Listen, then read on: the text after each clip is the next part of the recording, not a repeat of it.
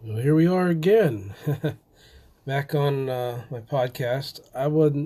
Wanted to think about a way that I could do some kind of an intro here. I saw Raylan Nelson had a great one, and I'm not that tech savvy. I'll admit it.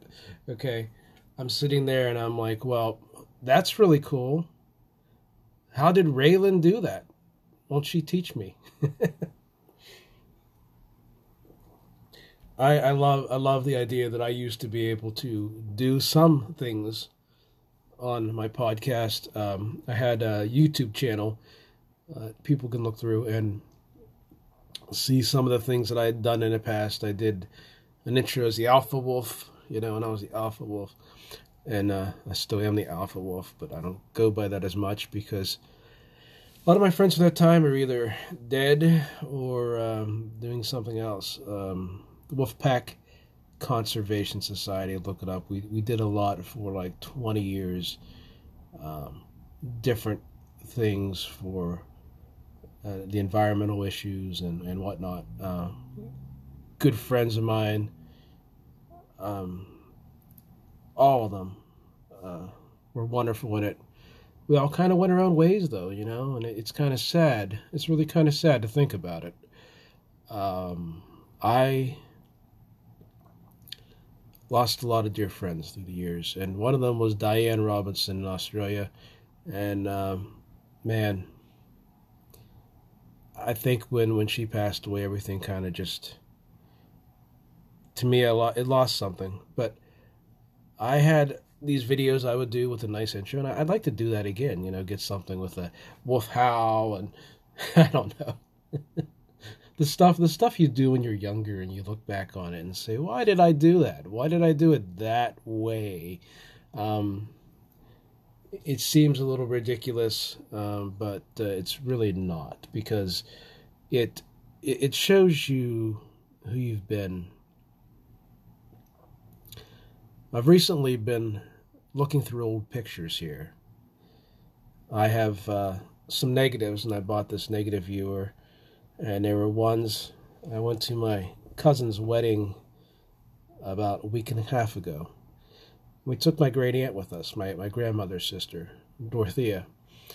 And Dorothea is really the last of her generation left. So, we're social distancing, of course. I had a mask on, and she did. I bought some N95s to make sure she was okay with it. And I heard a little bit of these stories, and she said, I don't have any pictures of my parents. She said, I lost them all. So I'm looking through ones that my grandmother had, and I found a good many. And I've been working on restoring them, and it's a painstaking process to go in and try to digitally fix them. I have a way that I can use an algorithm to kind of help bring the detail back to them. It's a lot of work. It's a lot of work. But I found one of my grandmother when she was a little girl, and of Aunt Dorothea and my grandparents. They had it rough growing up. They had it really rough. And sitting there thinking about it,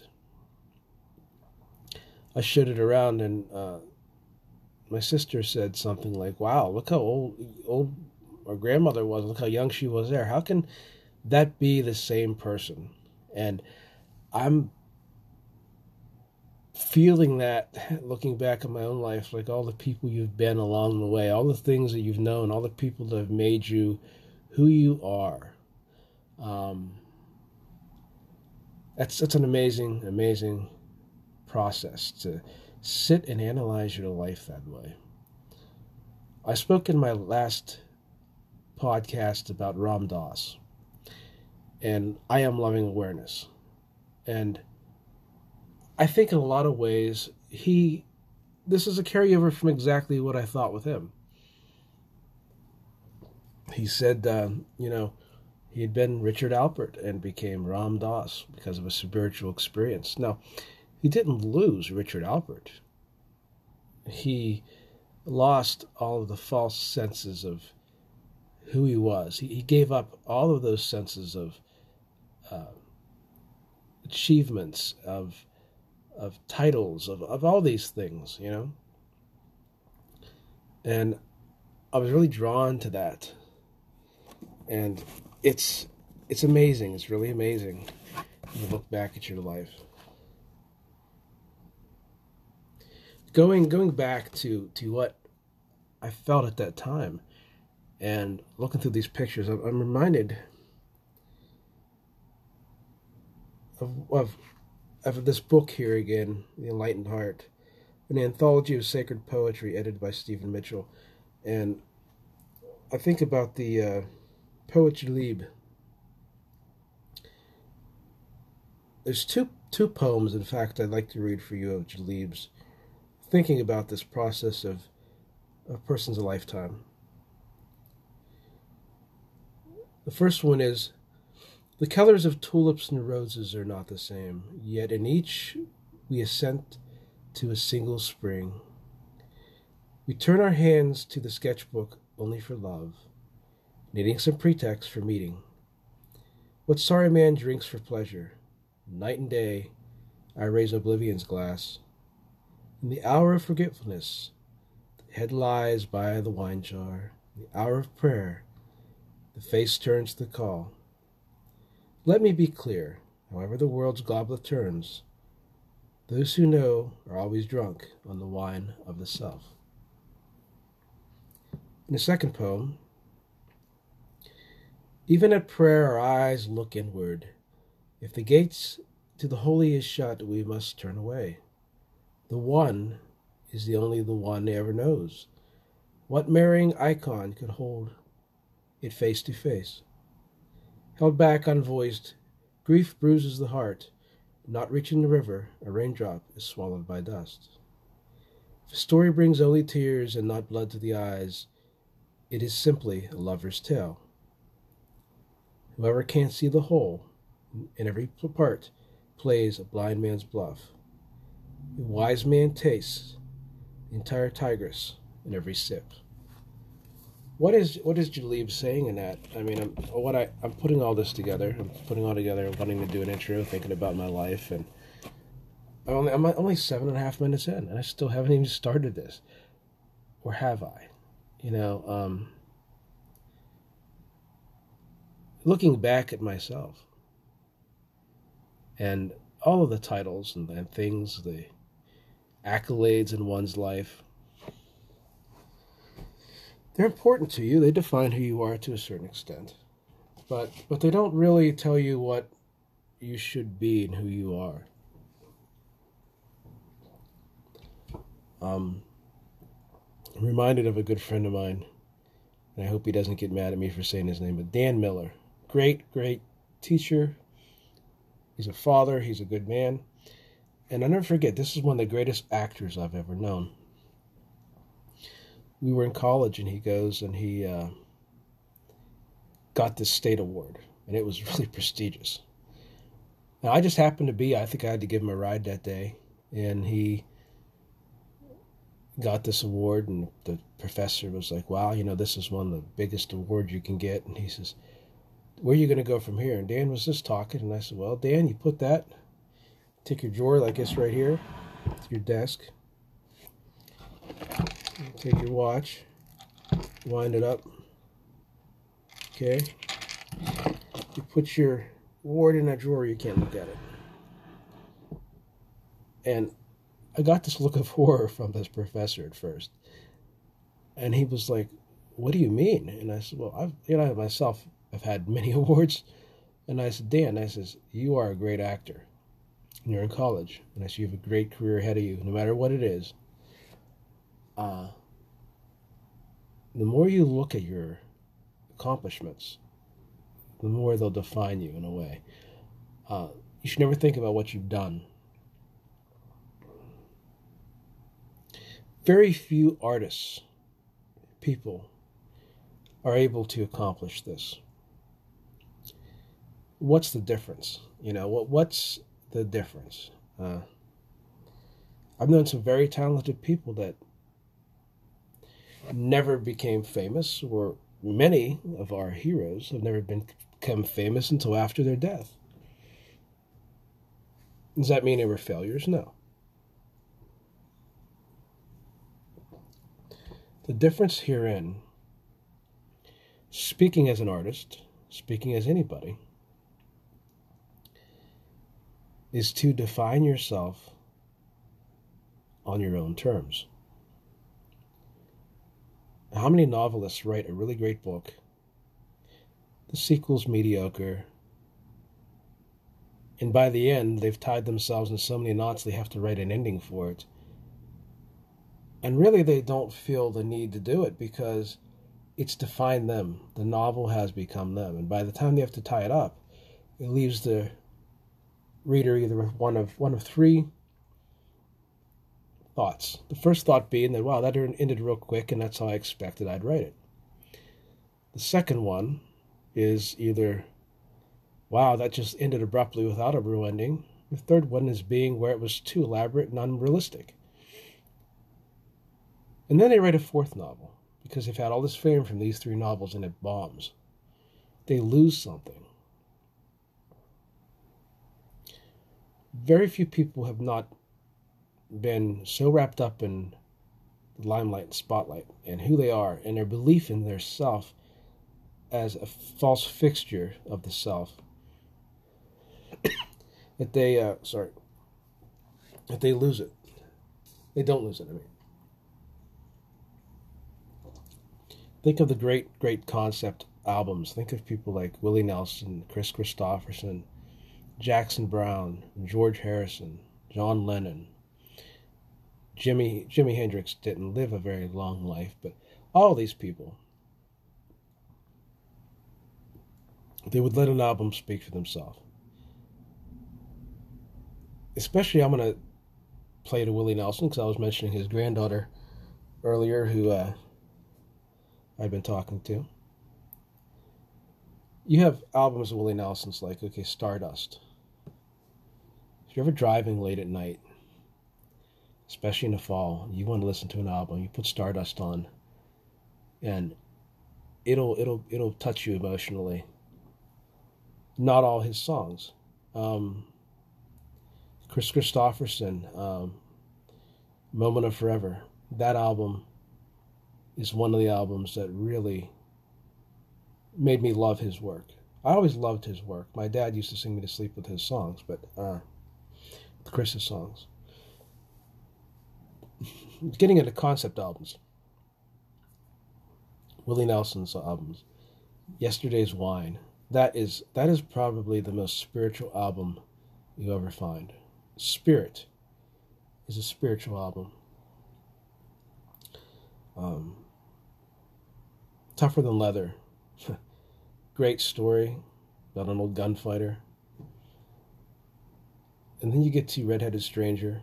So many great songs. Some ones he didn't write, but he owned them. Like, when you hear Blue Eyes Crying in the Rain, you think of Willie Nelson, okay?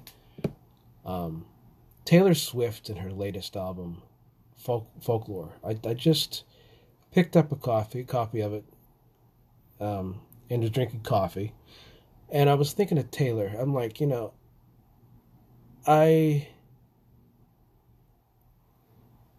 she's a female artist, and she comes from a perspective that a lot of guys don't relate to. Like, it's not too many guys are going to say, oh, wow, I really bought the new Taylor Swift album, rather than Megadeth, I don't know, Metallica.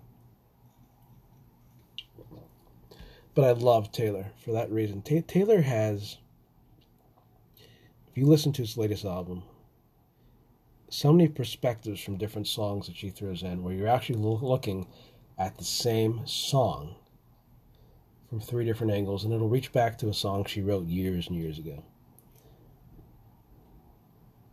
And you can listen to the song and you can appreciate it on the level of it just being a song. But then when you get into that depth and you really see the work that's put into it, it's phenomenal. And it was very much a gift that was written during this pandemic by Taylor Swift for her fans. That's the giving process.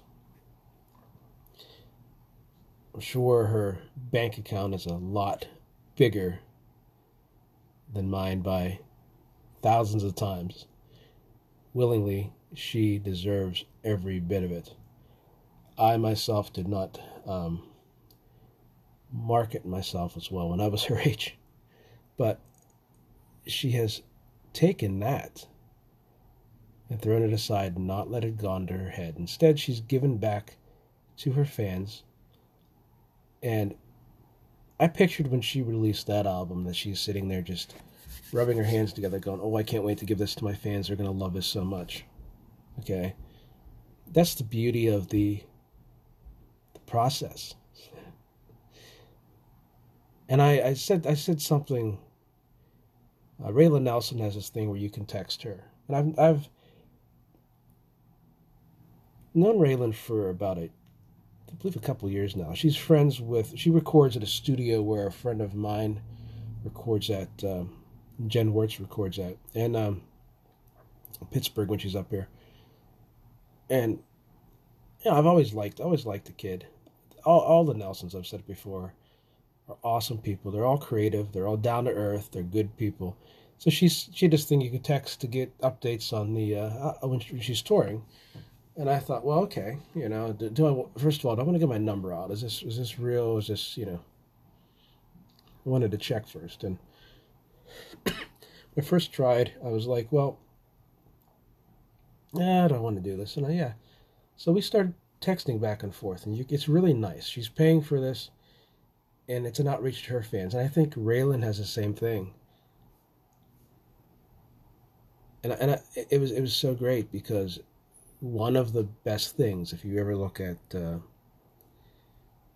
Amy Nelson and Folk Uke with Arlo Guthrie's daughter,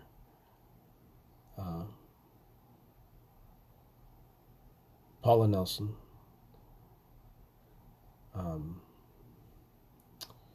Willie's two sons, I can't think of their name right now, I'm sorry, I'm really sorry. The one is an amazing artist, he does, oh my God. But they're all authentic people, and Raylan is. And that's why I said to her, I said, you do this amazing podcast, and I love it. I really love it because you're authentic and you're not trying to be anything more than yourself. So many other people are so fake in this world. It's so nice to have somebody like those kinds of people. Jackson Browne had posted the other day. It was I believe his acquaintance of my brother, Mark. Mark had been a roadie back in the day. And back in the, I want to say late 60s, early 70s, I forget when. According to my brother, who is now passed on, so I can't ask him a whole lot, he had dated Jackson Browne's cousin. You get into bands like Corbin Hanner Band, Henway, all these different people.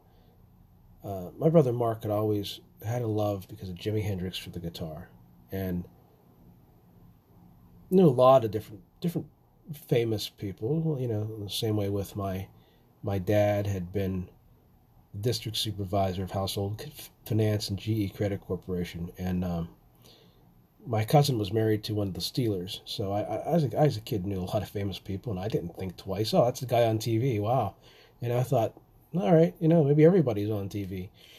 But with Mark knowing people like Jackson Browne and being a roadie, and he had his own bands he was in, but he always loved being a roadie because he loved the connections, just being around the music. And he got to see a lot of really cool concerts that most people wouldn't be able to see, and get backstage. And Mark had a way like that.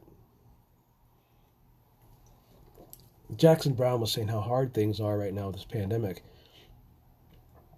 and just how important a lot of these people backstage at these venues, that they've been out of work since March and they're not doing so well. And some of them have gotten other jobs. So really a lot of these venues, they go to put on a show and they just don't know where to begin. So I was really touched by that, because when he said that the other day, it made me realize just how much he appreciates those people that have made the shows good and have made it work. Wonderful. That's what music should be about. For every front man you see out there, there's people behind the scenes making that show work. And in these times, yeah, all these bands and front people are really doing a lot to keep the music alive. The ones that were kind of fake have gone and done something else. They're not even doing music right now. A lot of people are not in it for the right reason. You've gotten to the core of what music really is, of what writing really is. That's why if you listen to a Taylor Swift album written during the quarantine or pandemic, it's as poetic and powerful as what Patrick Stewart has been doing. Just finished recently reading Shakespeare's sonnets that were written during the quarantine of the time of the Black Death, in which Shakespeare lost his son Hamlet, in fact.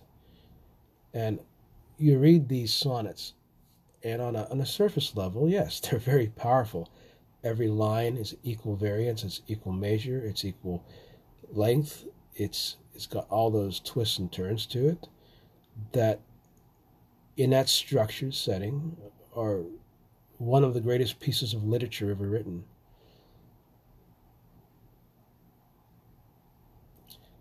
Beautiful writing and such things are written when there's great suffering.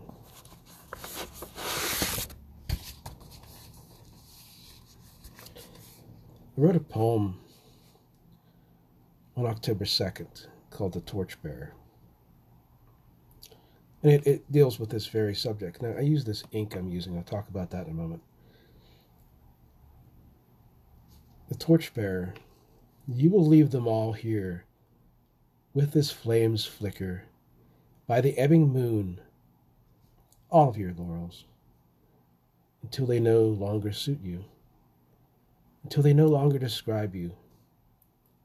Poet, hiker, traveler, psychology student of the university with great panache, you blaze your light in the darkness, proving nothing except to those whose lights where light existed, of the very source. This is all you've been, valueless from the beginning, miserable wretch with divine soul. You will leave them all here with this flame's flicker until the next torchbearer.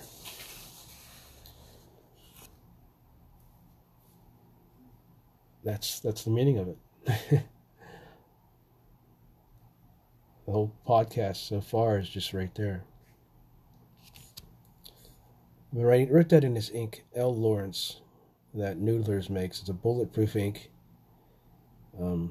constant eternal color, water-based, neutral pH. The Desert Eternal, Lawrence of Arabia. On one side of the bottle, it shows his travels from Mecca to Aleppo, and on the other, the port of Aqaba. And this is a true eternal ink. It's like a dark green, okay? And it's the only ink I've ever come across that when I write with something, I can take water, bleach, anything, and it's not coming off. The paper's going to disintegrate before that. And I'm really hooked on it. I was sitting there thinking, it costs a little more than the average ink. What I wanted to use it for when I write signed books and do my manuscript work of my final draft before I submit it in handwritten form. I always like to have that, and then a printed copy. It's something my friend Vika would say is doing twice the work, but that's just how I don't care. I have that same feeling as Taylor Swift. You're releasing your work for your fans, and it's like your child. and you're so excited, not knowing how it's going to be received. And in the end, you really don't care, and you really don't even care if you make money off it. I think she's at that point right now. She has enough money that, nothing against her. She has enough money that she can live comfortably. She doesn't have to like play gigs. I bet she'd love to still do that though. Okay, because you love that audience. But when I sign something like that, I want it to be something that, not like some of these inks where they start to fade or the red wears off, or I want it, my work, if I sign a book or I sign something for you, and if I use this ink, it's not going anywhere. Pretty neat. And it harkens back to the khaki colors, the military uniforms. So I've got that. I've got Purple Heart. I have Liberty's Alyssum, Black Swan and Australian Roses. This other blue ink. I have a shimmering ink I bought on a whim. And Majestic Blue, Diamine, and Blue Velvet. I got that at a estate sale. But I really love this L. Lawrence. It's touching. And that to me is kind of like what Taylor does in her latest album. I mean, you can take it face value, but there's all those little Easter eggs, as they call them. I've thrown a little bit of history and things like that in there.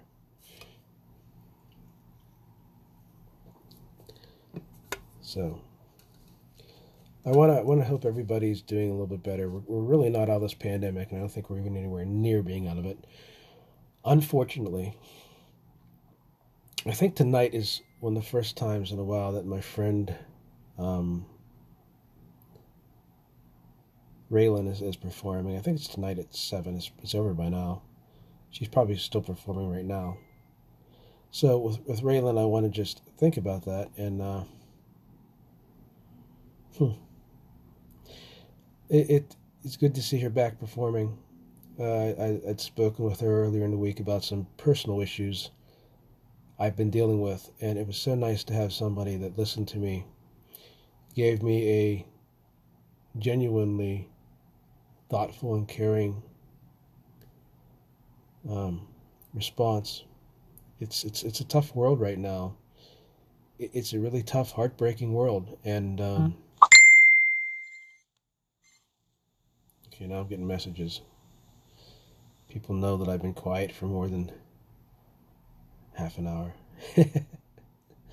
That's my friend from Australia. He wanted me to read a poem here the other day, and he's friends with my friend Diane too, and a member of the Wolfpack. Okay. It was good talking to you all. I wanted to cover the base of music right now, where we're at musically in this world, what a lot of people are going through, what authenticity is. And I'm reminded, staring here at this pen, this cross pen I'd made up at a ridiculous price. And it's not one of my favorite writers, so it sits here, and I never have it inked up. I leave my feelings about it to myself. It's a nice pen, but I had my name and Valerie's name put on this, and as the end of October, the middle of October comes to us, I think about Valerie. She was one of the most phenomenal people I've ever met, one of the true loves of my life, and I dedicated a book to her after she passed away. It's going to come up to be the anniversary of her death, and these things always sting. I can't talk about authenticity without really talking about why, when we lose somebody, especially like that's a phenomenal loss I can't ever put into words, why when we lose somebody does it hurt so much, and why does it hurt to go on? It hurts to go on because you have to live with living without that person being there, their input, who they are, who they were to you, and you're going to change. Who we've been through in all the stages of our lives. You don't want to change. You want to stay in that moment and be who they remember you as being. So I have this pen with her name on it. It's a pearl white. I believe it's a Beverly. It's a very, not a feminine pen, but I wanted something to kind of remind me of that. Hold me to the mark. When I open up my desk here, my roll top desk, where I'm out somewhere, that pen, I always make sure it has her name looking up at me. And when I write something, I always look and think, is this something Valerie would want to read? Am I being authentic to myself? And we're coming up on the anniversary of her death. And that day when I was out hiking and I came back and I wanted to show her pictures, and she lived a distance from me. I could go there in one day, but I was totally blown away. All these people saying nice things about her. And then I got to one that said R.I.P. And I went in this horrible shock of like, what? Nobody told me. And her kids had found her. It was an awful thing. But I everything I do, I celebrate her life. I always remember that she said, be authentic. Be authentic in everything you do. And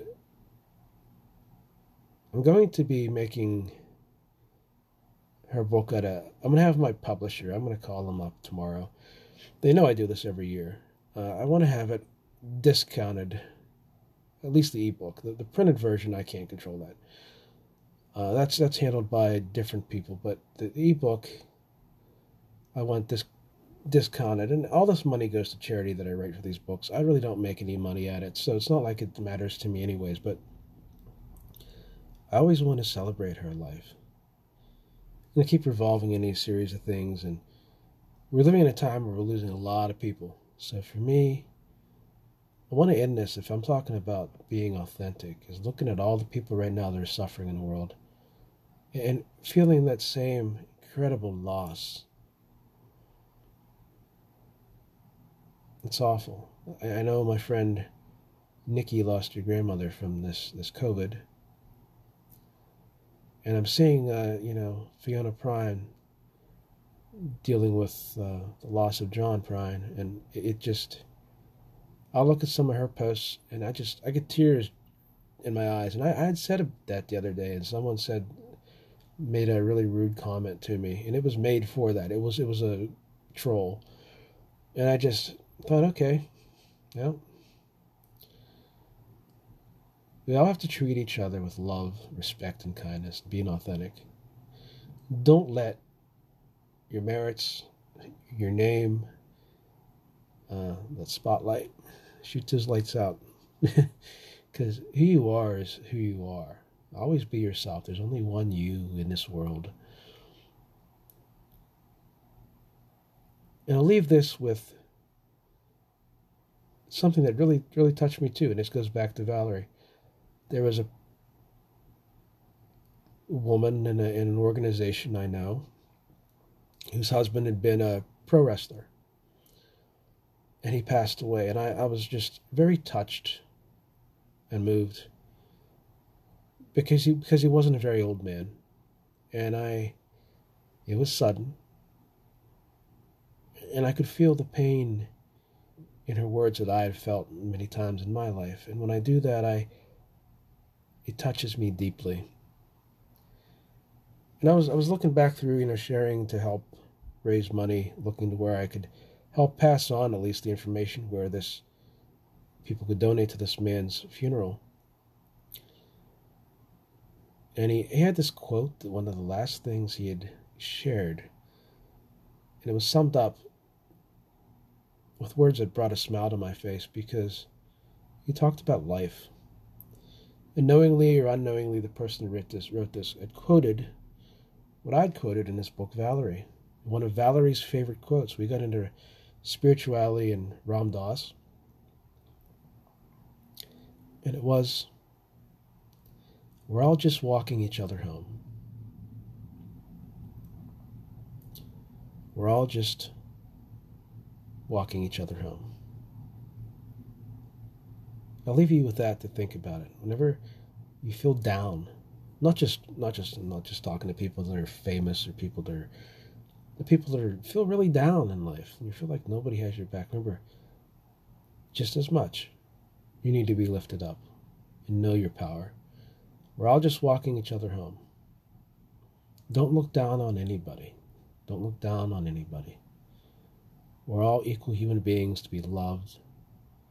It's not our possessions. It's none of those things. Be love, be grace, be kindness and compassion, and be, most of all, authentic.